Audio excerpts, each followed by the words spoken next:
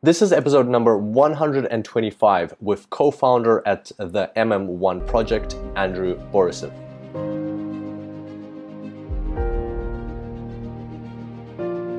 Welcome to the Super Data Science Podcast. My name is Kirill Eremenko, data science coach and lifestyle entrepreneur. And each week we bring you inspiring people and ideas to help you build your successful career in data science. Thanks for being here today, and now let's make the complex simple.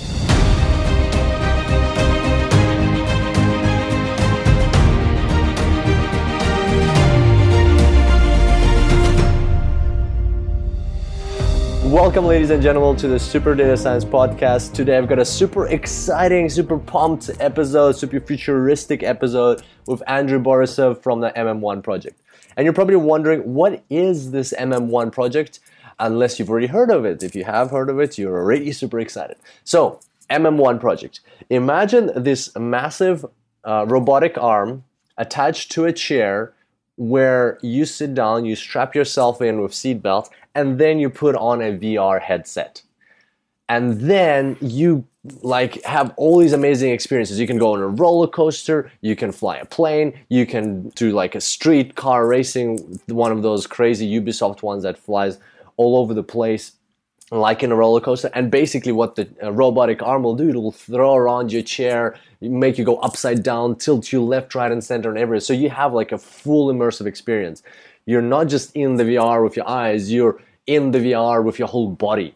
It is insane. And we've added their promo video for the chair for the MM1 experience on the Super Data Science website. So if you go to superdatascience.com/125, you will see what it's all about. You'll see how people are playing these games or sitting on roller coasters, and the chair is just throwing them all over the place. This is something completely new. This is the most advanced version of this in the world. It has crazy rotational angles, 360 full rotation, then 30 degrees left-right rotation. What else does it have? Another 360 full upside-down rotation. It's insane. And so Andrew Borisov is one of the co-founders of this project, and what we talked about is lots of interesting things. So we definitely talked about how his career shaped and how he quit his job to work on this project, even though there was 5 years ahead before they even got to something commercially viable, something that could release to the world, how to follow your passion, how to jump into the unknown. Also, Andrew is taking courses on AI in parallel, and he'll be talking about that, how he finds time to do that and what he thinks of AI. But I think most importantly, it was very valuable to get his perspective on virtual reality, on the space of VR, where it came from, how it's been developing, if it's dying off or not, and where it's going. And he shared some very cool insights, and it was really great because he's got all the experience. This is what he lives and breathes, VR, virtual reality all the time. And so it was very, very insightful to get all that information from a person who actually works in the space of VR. Also, a fun thing that he mentioned is that the MM1 project is being deployed around the world in different cities. So when we were speaking, he was actually in Las Vegas, setting it up, sitting in one of these big chairs somewhere in Las Vegas. And so it's being set up all over the world. Make sure to check out if this list of cities that he mentions on the podcast, if your city is among one of them. If it is, then hit him up on LinkedIn, and he might be able to arrange access for you to go check it out. I can't wait for it to come to Australia. I can't wait until I go to a place where it is. It looks so amazing. And without further ado, I bring to you our discussion with Andrew Borisov from the MM1 project.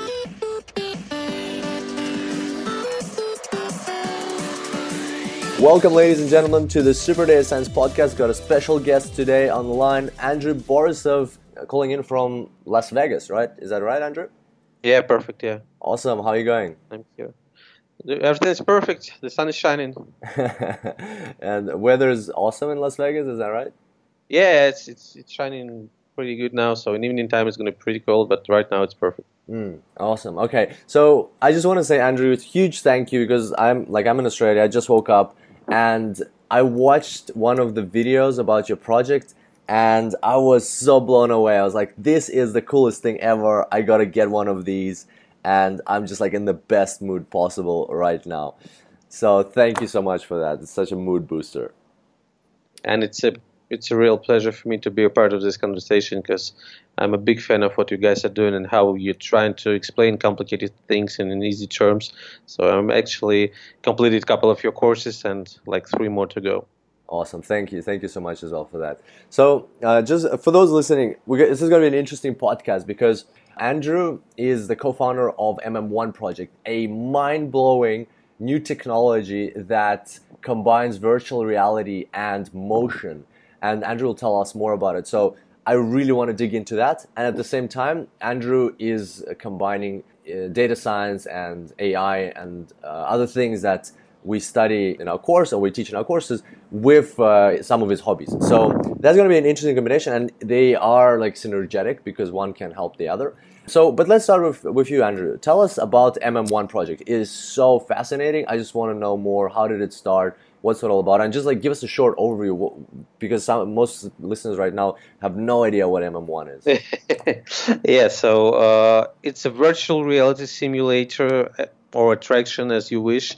Imagine a big chair connected to an arm, and it can literally rotate in any direction. Like, you remember Assassin's Creed when they were doing this jump in the movie, and it was holding you back and it was kind of rotating. So your body rotates 360 degrees in any direction. So basically the only thing we don't do is the simulation of big G-forces, because you need to speed up in this case.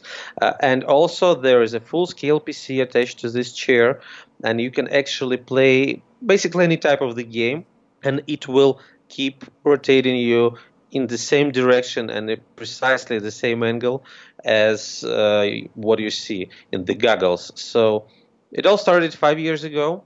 One of our co-founders, she was an owner of a chain of 5D cinemas, and then she heard about the announcement of the first Oculus.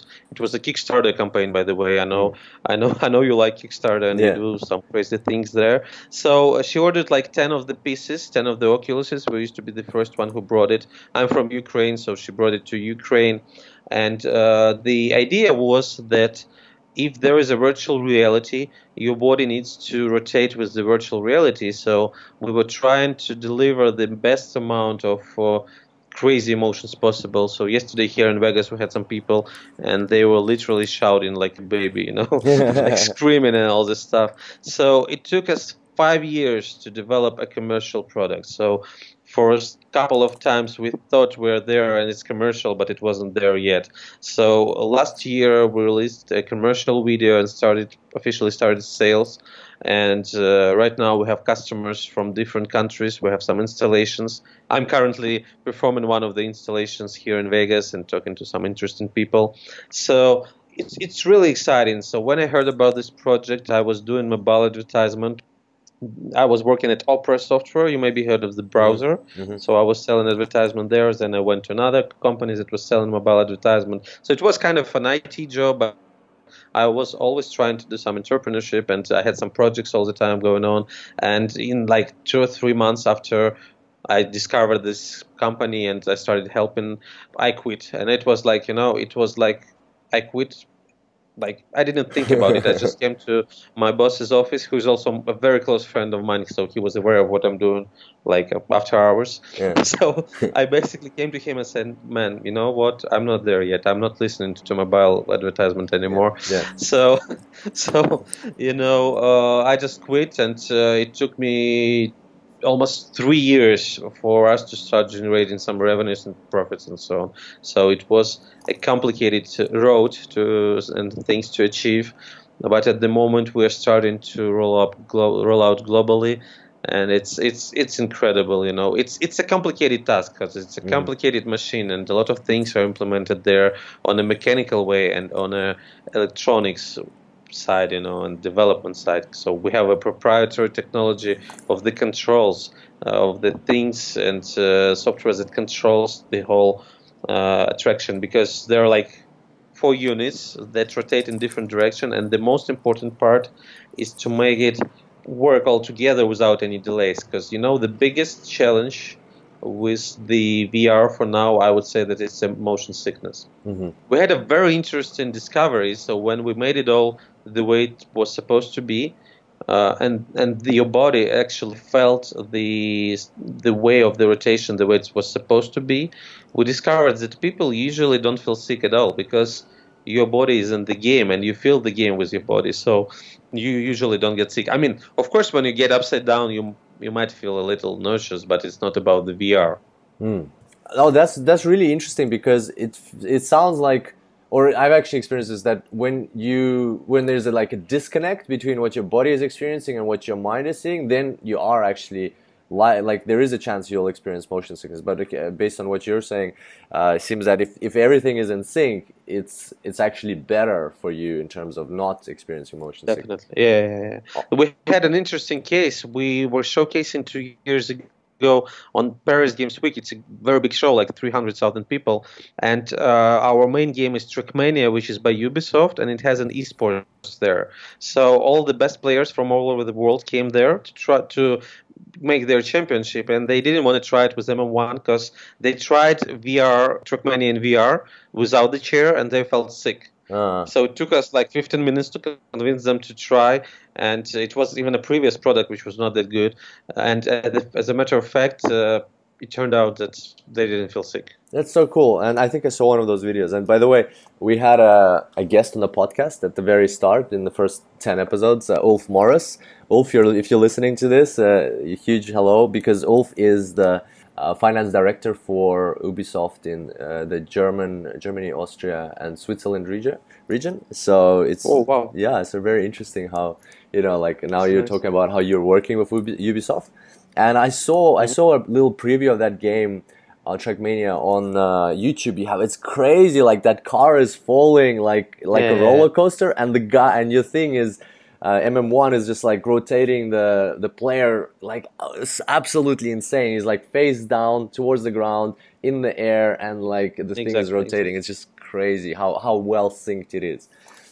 Really, really love it. To tell you the truth, we had another technical issue, which was the tracking in the VR is a very big issue because when you go upside down, the picture sometimes doesn't follow what you see. I mean, like what you see and what's in the game. So it took us a couple of years so we switched to open source technology, and we had to tune it up a lot in order to make it work. But now I can officially state that the tracking in our attraction works the way it should be. So when you go upside down, you see yourself upside down the way it should be. Yeah, okay, that's really cool. So sounds like there was a lot of work involved. It took you, you mentioned like 2 years to quit your job, and then 3 years again before you actually started making it became a commercially viable product. So tell us about that. Like how do you see this at the start of the journey? You're probably looking ahead, and it looks like there's so much to do. There's years and years of work before anything will even come of this. How do you keep yourself motivated to keep going? What kept pushing you? It's the results that you get in the end, because when we started, we decided to make our own content, but we were not that strong, and it was like a long time ago. So the content we created wasn't like the way it should be. Then we realized we need to have a strong, reliable partner, and we researched a lot online about what was in VR back in the days, like 3 years ago. I mean, like, I didn't have any contacts with Ubisoft, so I started like sending them emails and LinkedIn requests and so on. So as they told me later, when we already committed and did the show and told all the things, I literally like was very annoying. But since the product was interesting, they decided to commit. So when you get such results, step-by-step results, this is what keeps you motivating, because you see a very big light in the end of this tunnel. Because yep, it takes you a lot of strength and time to produce something and make some kind of cool results. But then you go to the chair, you try it, and you understand why you're doing this. Interesting. And so, like, a question that probably a lot of people don't really think about is, when you talk about end result, is it about how successful you will become and, let's say, how much money you'll make, or is it about how you can actually impact other people and like change the way we experience things for a whole, like, hundreds of thousands of people? Look, so first of all, I would say that we've been bootstrapping all this way. We didn't have a big investment round closed yet, and we had one of the versions which was like a few years ago that we took to United States for like 6 months to the Silicon Valley. Uh-huh. We showed it to numerous amount of people, but then we realized we need to work on the product. We need to finish the product, and so answering your question, I would say that it's not about the money in the first place. It's about what you do and what's the product you have. If you have a good product, if everything is in place, the financial success in this type of project, because it's really innovative, it's going to find you. Hmm. Yeah, yeah. So I would say something like this: if you start playing for money and your product is not ready, nobody is just going to buy it. And in this case, you have a problem. Yeah, and just in even in terms of kind of like believing and passion. If you're doing it just to become rich and famous, like there's a high chance you will potentially burn out, or when Yeah. obstacles like you guys had, like you had so many obstacles along the way, you'll be like, oh, there has to be easier ways. I'm giving up on this. But if you're just passionate about the end goal of what you're creating, you really believe in your product, or if you have a career, you really believe in yourself, in where your career can take you, how amazing it can be, then that passion fuels your Exactly, efforts. And exactly. It's the one that's driving you. mhm, Yeah, exactly like that. Yeah. 100%. Otherwise, it's just not gonna work. You will just sit in the office and just pretend you're doing something while browsing your Hmm. Facebook feed, Yeah, So yeah. sometimes it happens. I would say that sometimes it happens when you are out of power, but then something happens, some kind of event or something is going on, and you have power to go on. Yep. And tell us where and when do you think we could experience this MM1 technology? Where, like, when will it be on the market, or if people want to experience it early, what kind of shows can they attend to have a Mhm. feel for it? Okay, so we started with the entertainment because there are a lot of other areas like military simulation, the healthcare. In terms of entertainment, it's still on the market. We currently just performed an installation here in Las Vegas. It's in the private territory, so it's like for private rights. So if you want to try it here in Vegas, just I believe there would be some context of me after this podcast. So you just send me a message and I will tell you how you can do it. Hmm. Also, we currently are performing an installation on Phuket in Thailand. It's going to be up and running in before the Christmas. Another one would be in early January installation in Qatar in Dubai Mall, which is kind of insane. And the third one would be by the end of January third, first in Dubai Mall in Dubai. So the product itself is pretty expensive. So we received like during the time over 4,000 inquiries about purchasing. The regions that we started with are those Arabic countries, some Asian part, and of course United States. In the United States, we have now a distribution company that will distribute us and provide the whole technical support. So we have huge plans for United States. We just came back from the exhibition in Orlando. It's called Ayapa Show. This is like the biggest event for the out-of-home entertainment for any type of theme parks and so on. So we are having so many discussions right now and more contracts on the way. But the good news is, yes, the product is on the market and you're going to be able to try it. Oh, awesome, fantastic. Well, thank you so much. There you go, guys. Those are some locations that you might be able to experience MM1 at. Okay, and in terms of other companies, like obviously you're the first to market, you're the first with this idea. But are you seeing that since it's been quite a while, 5 years? Are you seeing any competitors pop up? Are you seeing any other companies that are doing similar or even the same thing? Mhm.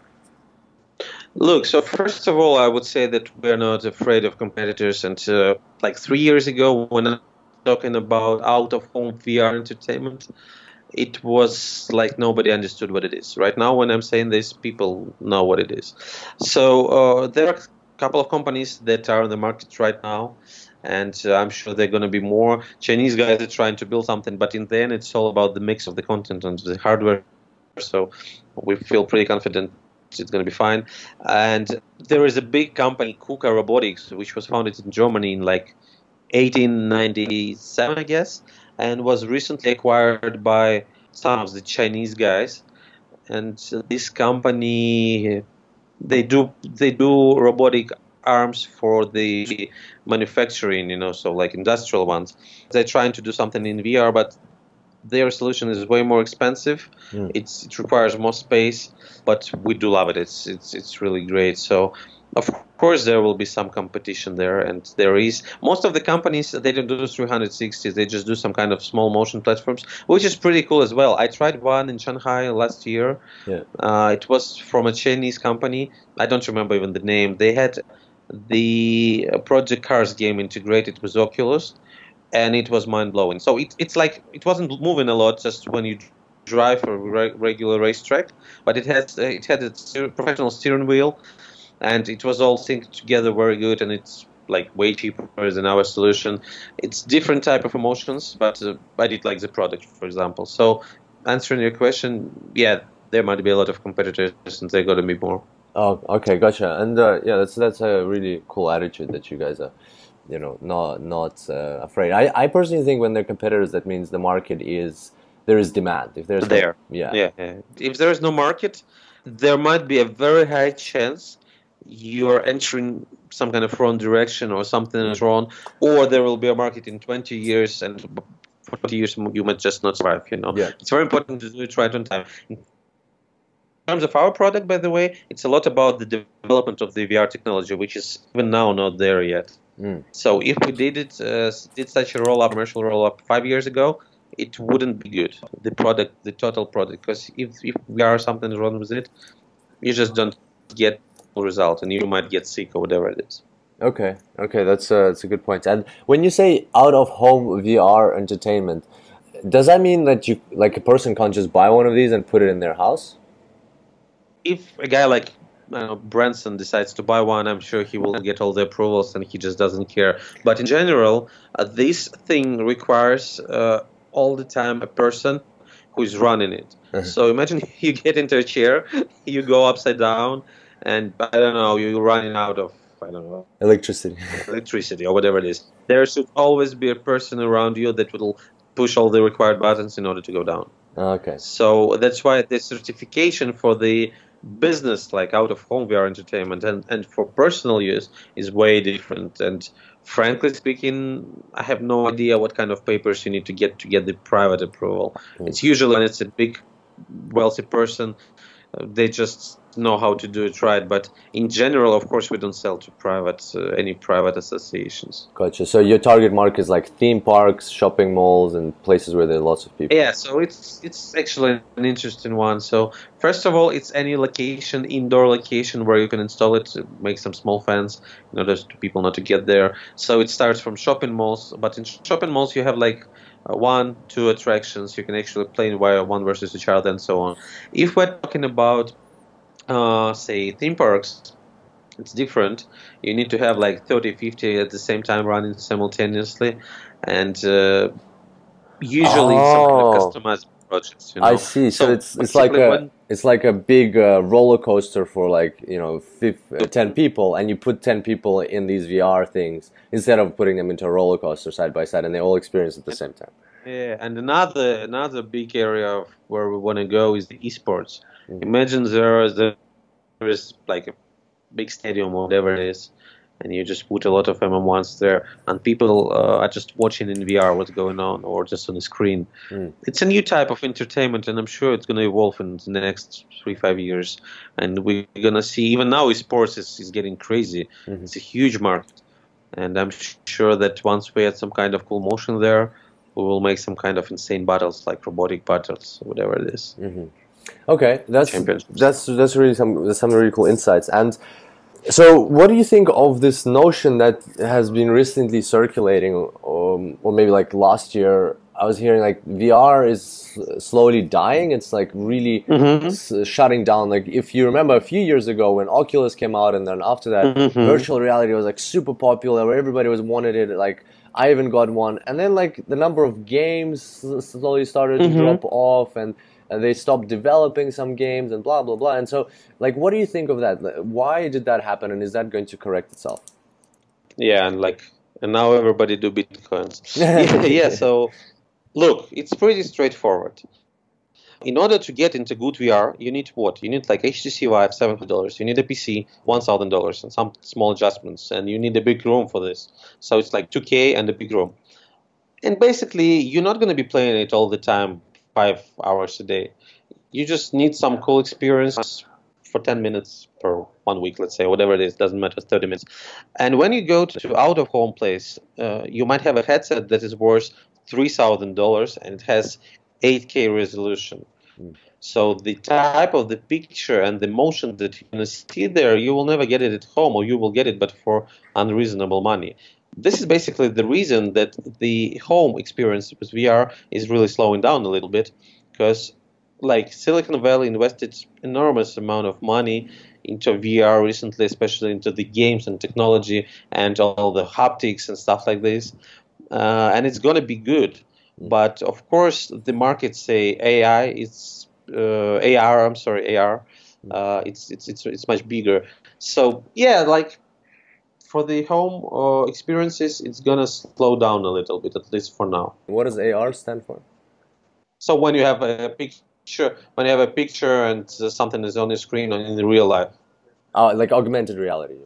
Okay, gotcha. Yeah. Okay, cool. So yeah, Of okay, course, it's much bigger, and what Apple is doing is really great. And it really puts it into perspective, right? That or it really explains it that the technology is there. It's going to be very crazy, like very good, and at the same time, it's just going to be expensive for a while. So that's the best solution to go to a theme park or a shopping mall and experience it there. Yeah, so it's not gonna die, but look, if you even buy some kind of $100 setup for your mobile phone, it's just simply nothing to do there. You try it for 15 minutes. This is the usual case. You try it for 15 minutes, you buy a couple of games, and then it's you just leave it on your shelf. Okay. Well, this is basically the reason. Yeah, all right. Thanks for that description. And another thing I wanted to ask you, I heard from someone that we're about getting to 4K, like the commercially or the retail available VR headsets are soon going to be around 4K resolution. Like, I don't think they're there yet. I think they're 1080 still, or like 1080 by whatever 920. And then it's 4K. But then I heard that once we get to 8K resolution, the resolution of the image is going to match the resolution that our brain processes in the visual cortex, and you won't be able to tell real life apart from virtual reality. Is that true? Yeah, and this is where the things will start really interesting. And by the way, when you add on top of this some kind of artificial intelligence, we can finally talk about those virtual worlds, because I would say that because of what you guys are doing, there will be so many jobs lost, and unemployment will be crazy. So people will get in countries like USA, they will get their salaries like minimum wage without doing anything, and they will have to spend their time somewhere. And this is where, once we get there, the things will start to get really funny. And in terms of the technology, yeah, so the headset that we recently started to use is like 2800 pixels by 19 something hundred. So it's like 3K. And the Pimax is a company Chinese that want to release the 4K or 6K. Like in February, they just gained $3 or $4 million on the Kickstarter campaign, so it's kind of crazy. So it's getting there. It's getting there little by little, and really, even on a 3K headset, you still see the pixels. Yeah. When this feeling, you're gonna lose it. It's gonna be good. The other problem is that you usually need to use the technology of rendering not the whole picture simultaneously, because it's crazy. It's like you will need at least 2 GeForce video cards, but rendering the part of the picture where your eye is actually looking at right now. Oh, wow. There is a company, Star VR, baked by Acer, I guess. They are doing a very crazy headset. It would be very expensive, but it has this rendering of the location we're currently looking at, and it saves a lot of the power for the video card to generate the content, the picture itself. Wow, that's crazy. So it's going to track the movement of your eyes to understand how it can generate the picture more efficiently and save computation. Yes, so you don't need the right bottom part of the picture of the VR pictures that you have if you're currently looking to the left and up, something like this. Okay. Wow. I would say that in a few years we're going to get there, and it's going to be really funny. And this is where you can implement artificial stuff. Uh-huh. really artificial. There are a lot of books that about virtual worlds, and we're gonna get there, I guess, pretty soon. And by the way, we also, on top of this, picture is not the only one. You also need to have the motion, some kind of motion, Yeah. and this is where M1 is currently playing a little bit as well. Nice, nice, very cool. Okay, I just have, I think I have one more question on this topic before we move on to data science related stuff. If you're able to disclose, what's the price for your MM1 currently? Yeah, so we usually disclose the price during the inquiry, but I think it's not a problem to publish it here. So the price of one attraction right now is 125,000 euros. Just for you to understand, this is a 1,500 kilogram setup with at least 3 computers and a lot of engines and so on and so on. So it's not something that you buy a PC. So yeah, it's relatively not cheap, but it's for business. Gotcha. So Yeah. it usually takes you from 1 year to 2 years tops, depending on the location and the business and the country, of course, to get your money back and get the return on investment. Very interesting. And do you by chance know how much it costs to build one roller coaster? I would say 30 to 50 million dollars. But the most important part is not even the hardware. First of all, you need a lot of space. Yeah. Here you have 25 square meters of indoor space, which works 365 days a year. Mm-hmm. And if you built a roller coaster, say in Canada, it would be operating like 2 months a year. Mm-hmm. Yeah. Oh, okay, gotcha. Yeah. So it's different. It's different. We are getting into a new era, and entertainment, this type of new entertainment, is pretty fascinating. Mm-hmm. There will be more. Definitely going to be more. Okay, fantastic. Well, thank you so much for that excursion to MM1. If anybody listening to this podcast would like to buy one, please please contact Andrew, and hopefully we can get more and more of them around the world. I'd love to get into one and try one for myself. Kirill, we're gonna send you a commission check. Yeah, no, I'm just all for the experience. Just send me one MM1 and a person with it so that I can install it here somewhere. I got a feeling like Australia is going to be one of the last places you come to because it's so remote. No, it's not. We currently have a discussion with one of the shopping malls. I don't want to disclose, but I actually don't even know the name. But we're talking about multiple installations in Australia during the next, let's say, 6 months. Oh wow, that's so cool. Okay, well, I would love to experience one of them. As soon as I'm near one, I'm checking it out.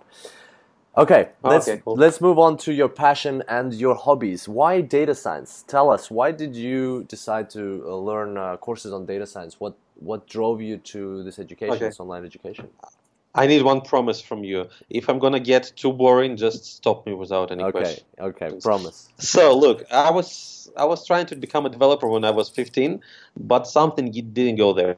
I don't know, and I was always about the IT, but I didn't know that it's not only development itself, but it's also, some kind of business part that I'm currently doing, actually. So like a year ago, I wanted to do something. I had some free time, and I wanted to start something. So I started learning HTML and CSS. Mm-hmm. I always wanted to do something like data science, but people kept telling me that it's too complicated and you're not going to make it. So I did enjoy algebra and geometry, while I was in the university. So I was like, we need to do something. One thing led to another. I started JavaScript, little by little, PHP, and so on. I even did some stuff for Apple, like learning, just a hobby. Mm-hmm. So in the end of the day, I ended up with some of your courses, and I was surprised how you guys can explain complicated things in an easy way. So I completed now machine learning. I'm about to complete the deep learning course, and I'm very passionate about starting like 2 more courses. So unfortunately, I don't have a lot of time to play with it right now, but I know as soon as I have, I'm going to combine it with robotics and 3D printing, and I want to create some kind of nice robot. By the way, I'm very impressed about what Elon Musk did with his OpenAI. Mm-hmm. It's crazy. Yeah, it's crazy. When I discovered that it's all on the GitHub and you can actually download it and play with it and enhance it, I was like, guys, do you understand what's happening with this world? Because in a few years it's going to be so different, and AI is already taking out some jobs, and it's going to be even more. So I think this is not even the future; this is the reality. And if you're not there, you don't know what's going on. Because right now, to create some kind of neural network, you need to know Python. You need to know how it works, but For example, I heard Microsoft is implementing something about machine learning tools in their Microsoft Office. And I was like, you know what, in 2 years, you're not going to have to be actually a developer in order to do something about data science. You will just push a few buttons. And so until the technology is not there yet, there are so many things to do and so many startups to. That was fantastic. That's a fantastic description, and it was funny because you mentioned time. Because I was about to ask, like, how do you even find the time with with your travels, with setting up these installations, and like talking to different suppliers. Like, when, if you do find time, when is it that you learn? Is it like in the morning, in the evening? How many times per week? What is? How does it happen usually for you?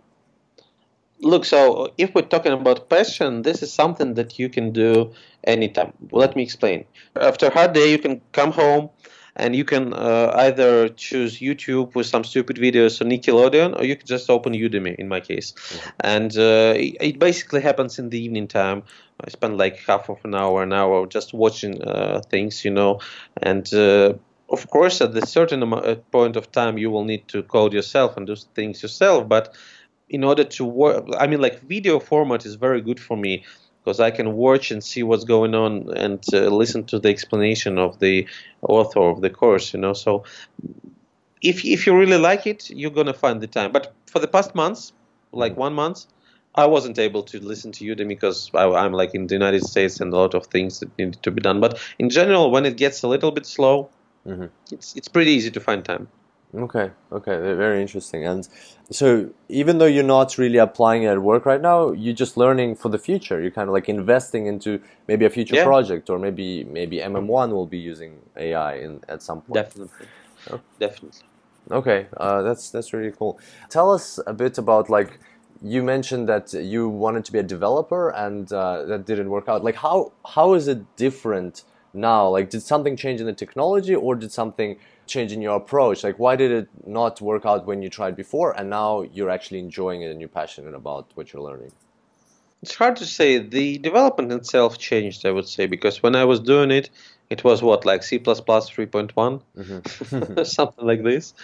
And after I lost it for a lot of years. But I'm not sure I'm going to be a developer in a like usual way of it is. But even when we talk to developers that work at your company, you need to speak the same language. So even though I might not end up being some kind of senior data scientist or whatever it is, it's important to understand things. So if I'm gonna need to have a task for like my team, we're gonna have much more clear conversation, and we're gonna understand each other on a certain level.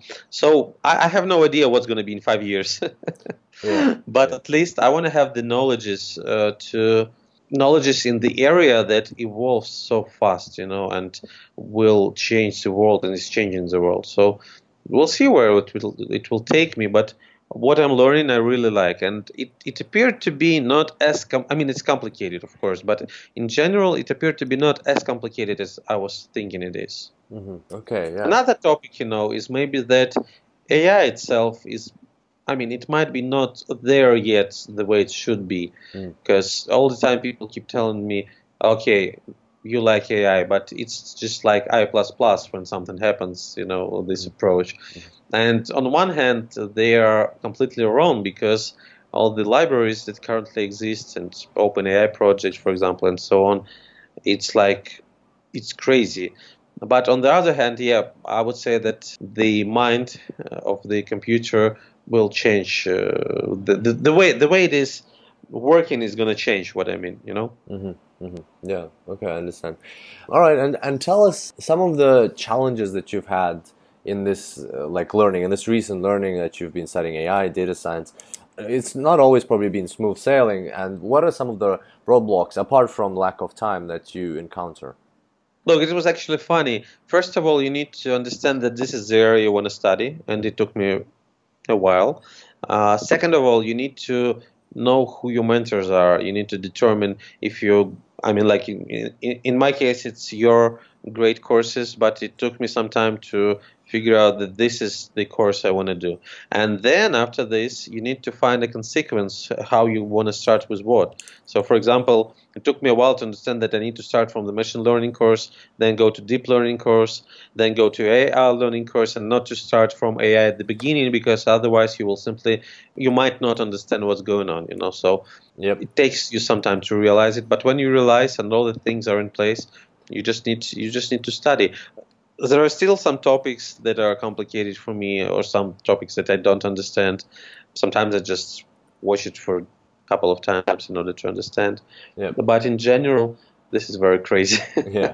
Okay, gotcha. Well, that's a very good description of the steps. So you need to understand what you want to study, and that takes some trial and error. Then you need to understand who your mentors are. So basically, where you get the source of education, and then you need to understand the sequence. Well, I got some good news. Like now that you've identified that you kind of enjoy the way we create our courses, we actually can help you with step number 3. If or anybody listening, if you guys go to superdatascience.com/course-map, we should really change it to a shorter URL. Like I'll ask the team to change it to just superdatascience.com/map. But if you go there, you'll see a map of our courses, and it's interactive, and you can set your mouse over where you want to go, like let's say, or where you want to start, right? So where you're thinking of starting, and it'll tell you what career paths and what kind of options you'll have from there, and like which courses in which sequence you need to take. So that you might find that helpful. Check it out. Wow, this is so nice. Okay, so that's okay. That's a good point. So that's the challenges. The reason I'm asking these questions is because your example is very inspiring of a person who has found something successful that you're working on, something you're already passionate about, and yet on the side, you still maintain this other passion of yours for artificial intelligence, and it's very cool to see. So there's people listening to this podcast who might already have like a passion for gardening or a passion for airplanes or something, but are also still considering data science. So I think they can maybe leverage some of this experience that you have. And so my next question would be, what's a recent win that you can share with us in your studies? Like some progress that you've made, something that made you feel like, oh yes, I did it. This has been it's been a great day. Unfortunately, no. There is no neural network that I created that was super successful. Yeah. I would say that I would need a few months more to study and then to start. But by the way, very important part, which I'm not following sometimes, you need to start doing something before you think you already know everything. So basically, like in the very beginning, because otherwise you will get away from the reality. This is a problem that I actually have. It takes some time, so I need to still to finish some courses and then start doing something. So unfortunately, there is nothing that I can say like I've created a tool for this and so on and so on. But since I would call myself an entrepreneur, while studying all those, I have so many ideas of where I could implement data science potentially. So it's not some kind of project that I'm not going to be doing in the nearest future because I have some things to do. But at least I'm keeping the track on the technologies that are currently running. And since I'm not a big fan of Bitcoin, I'm not spending my time there. It's a problem, by the way, as well, but it doesn't matter for now.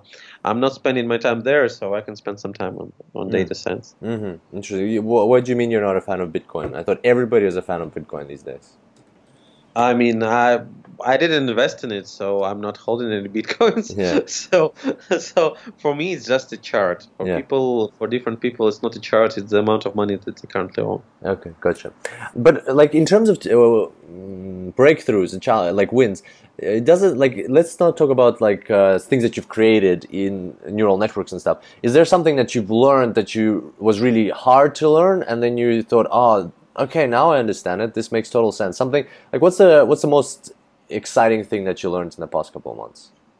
I would say that the most exciting part for me was when I started at first the first course on machine learning, like basic algorithm, and I realized that this is not as hard as I was thinking it is. So basically, when you study it, of course you need to know some mathematics and so on, but not on a too complicated way and manner. So the biggest bless for me was I think I'm good enough to understand this someday. And when I realized it, I was like, but wait, this means that I can do this, this, and that. And then I was like, okay, let's do it. Fantastic. What would your advice be to people who are in a similar position as you, where they found there's something they're passionate about? It's not really the space of AI or deep learning right now, but they also want to learn more about AI, deep learning, machine learning, and data science. What would your advice be for them? How to keep themselves motivated, or how to jump into it and like get good at this field that's approaching very quickly? So, first of all, I would say don't listen to anybody. Mm. I mean, like if somebody says that you're not okay to make it, or it's complicated, or whatever it is, no matter what it is, if it's data science or jumping from a plane, what doesn't matter. Just do what you think is right, because it will save you a lot of time. Because at the end, it's your life. Mm-hmm. You just need to find your passion and do it. Something like this. I don't think there is a secret formula for this. It's different for every person, Yeah. the way they need to go through. Okay. Well, that's a good tip about don't listen to anyone else. Like in your case, right there were lots of people telling you that it's very complicated and you can't do it, but turns out Listen, not that yeah. bad. So imagine there is a developer who's a good developer, and there is me who is an entrepreneur, Yeah. and me saying I want to study this. He Yeah. will tell you, why do you need this? You're not. I mean, you're not good at this. You will not study it. You will not make it. Don't waste your time on this. But if you really want to spend some time on it, don't listen to anybody. Okay, gotcha. I've got a one more question for you as we're slowly coming to the end of the podcast. I've Hmm. got one question for you, a philosophical one. And this will be very interesting to hear your opinion because of the space that you're in with Hmm. technology and also what you're doing for a hobby, AI. From everything that you've seen like so far, where do you think the space of data science is going? Space of data science, AI, machine learning is going, and what do you think our listeners should prepare for to be ready for the future that's coming? I don't think it's going to make sense for me to talk about the different areas where data science could be applied. Mm. In particular, I mean, like legal, or everything about the images and how you process them. So I would speak more philosophical and in general. One day we're going to come to the, I'm sorry for calling it like this, but metrics. Yeah. In some kind of way, maybe not the way Bakowski, the brothers described it. But what I mean is that people spend less and less time offline and more online, and it's gonna be even more. Even now in the United States, there is a big problem. A lot of shopping malls are shutting down, and there is nothing that people are intended to do with this big amount of space. So people will get even deeper into virtual worlds, and this is where VR is playing. And when you have the virtual world, you need to have like artificial brain there, that can talk to you, that you can do something about. I mean, like talk to another person in this world, and so on. And this is where all the data science approaches need to be implemented in one way or another. Mm. So Okay. I'm thinking more global about this. Yeah. No, that's a very That's kind one of part. accurate picture. Yeah. So, and the other part is, of course, billions of people one day losing their jobs simply because, let's call it computer, will Yeah. will do it better. Yeah. So How can we prepare for that? Like I don't what? know. Do something. There are new professions that appear, like the same virtual reality architect. Do you know a lot of virtual reality architects? For example, we have a game where there is a track builder and we need to build some small tracks, and it's not a developer. This is a person who is more like an architecture, but they don't build real homes. They build something in the virtual reality world, in Mm. virtual worlds. I'm sorry. Mm. You need to study what's going on and understand what's going to be important. For example, if you're a developer, if I was a developer and I wanted to go to study something, I would do the data science, because now you can get a very crazy salary and a very big part of the company if you're doing things right. So you need to keep the track of what's going on outside. Mm. Interesting. And do you find that's a bit of a sad trend that people are getting out of their houses less and that they're going to be staying indoors more and doing like stuff online more and more? Like, do you think it's going to have some negative effects on our psychology? Yes. Unfortunately, yes, and this is a big problem, but there is no way to stop this. Like Elon Musk said, for example, about OpenAI before creating it. The technology is going to be there anyway. It's going to happen anyway. We just need to have it in the right hands. The same here. There is no way to avoid it. This is where it's all going. This is what we've seen in the movies of the late 20th century, like 90s something. There is nothing that we can do. If there was not something that we could do about it, maybe we need to think about it, but I don't think so. So you either can accept it or be outside of the game. Yeah, go live in a forest or something like that. Yeah. It's the only way out. All right, and then what about physical exercise? Like, all right, psychological problems, that's one thing, and maybe there's ways to deal with it. But one obvious problem is that people staying indoors, playing VR, or just living in VR all the time, they're gonna have problems with their health, with their bodies. You need to go outside. You need to get some exercise. Is there any, like, because what you are working in that space, you're working in the space of combining motion and VR. It is passive motion, the person sitting in a chair, but maybe you've had some ideas around how we can overcome the challenge of like our bodies getting in trouble if like in the future when we're just sitting at home all the time. There are some startups that do something about it, like when you are running, do something, but I wouldn't call it a real exercise. It's hard for me to say how we need to. I mean, actually, what you just described, you can do at least 10 startups in this area in order to help people doing some exercise while they are doing something in the virtual world or they don't want to go outside. So it's hard to have the exact answer for this at the moment. Maybe you need to have some, I don't know, VR gym or whatever it is. But it's like as the demand grows, you think the answer will come. Some companies will come up with solutions for that. Yeah, but on the other side, I think a lot of people, anyway, we're going to have problems with that. Okay. All right. Well, ladies and gentlemen, listening to the podcast, make sure you get enough exercise in order to be able to enjoy the world that's coming ahead. So thank you so much for coming on the show. I just have one question. No, not one question. I have, first of all, I'd like to ask you, where can our listeners contact you if they'd like to find out more, or maybe, maybe there's some clients listening, like a theme park who wants to talk about MM1. Totally possible. What's the best way to get in touch? Oh, I have a Facebook page. I have a LinkedIn page. We can leave the links for those. I mean, I can leave an email as well. Just shoot me an email. Okay, awesome. We'll leave all the contacts on the show notes page. And guys, hit up Andrew. And yeah, so one last question for you. What is a book that you can recommend to our listeners to help them in their careers? Look, it happened that I'm currently staying very close to the Zappos company in Vegas with some kind of close touch with Tony Hsieh, who's the founder of Zappos. So the last book I read was Delivering Happiness. And it has, remember what we talked about in the very beginning about what should come first, money or passion and something that you do and how you do it.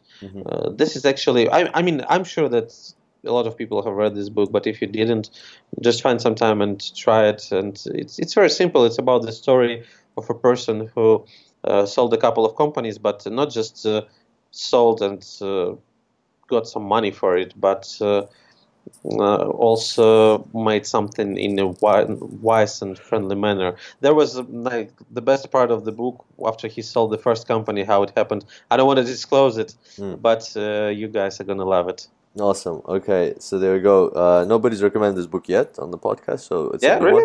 Yeah, it's surprising because I've heard of it as well. Delivering Happiness by Tony Hsieh, founder and CEO of Zappos. All right, Andrew, again, thank you so much for coming on the show. Can't wait to experience your MM1 technology. As soon as I get onto one, I'll shoot you an email, tell you how it went. Thank you so much for sharing all the insights today. Kirill, I appreciate it. It's been a real honor for me. And I would say that we had quite an interesting conversation. Can't wait to listen it online, just a piece at least. All right, okay. Good luck with your exposition in Las Vegas. Thank you, and keep learning data science, everybody. So there you have it. That was Andrew Borisov from the MM1 project. I hope you're super excited about this whole new thing coming. It's so cool to think where where the world of entertainment is going, and that even outdoors, even in theme parks, now we're going to have AI and virtual reality entertaining us. Like on one hand, it is a bit concerning that there's less physical activity and less being able to actually, like not being able to, but like actually getting on a roller coaster and do that. And I think that will stay, but this is a different experience, and it'll be interesting to see how it goes, right? So it might be safer, which is good.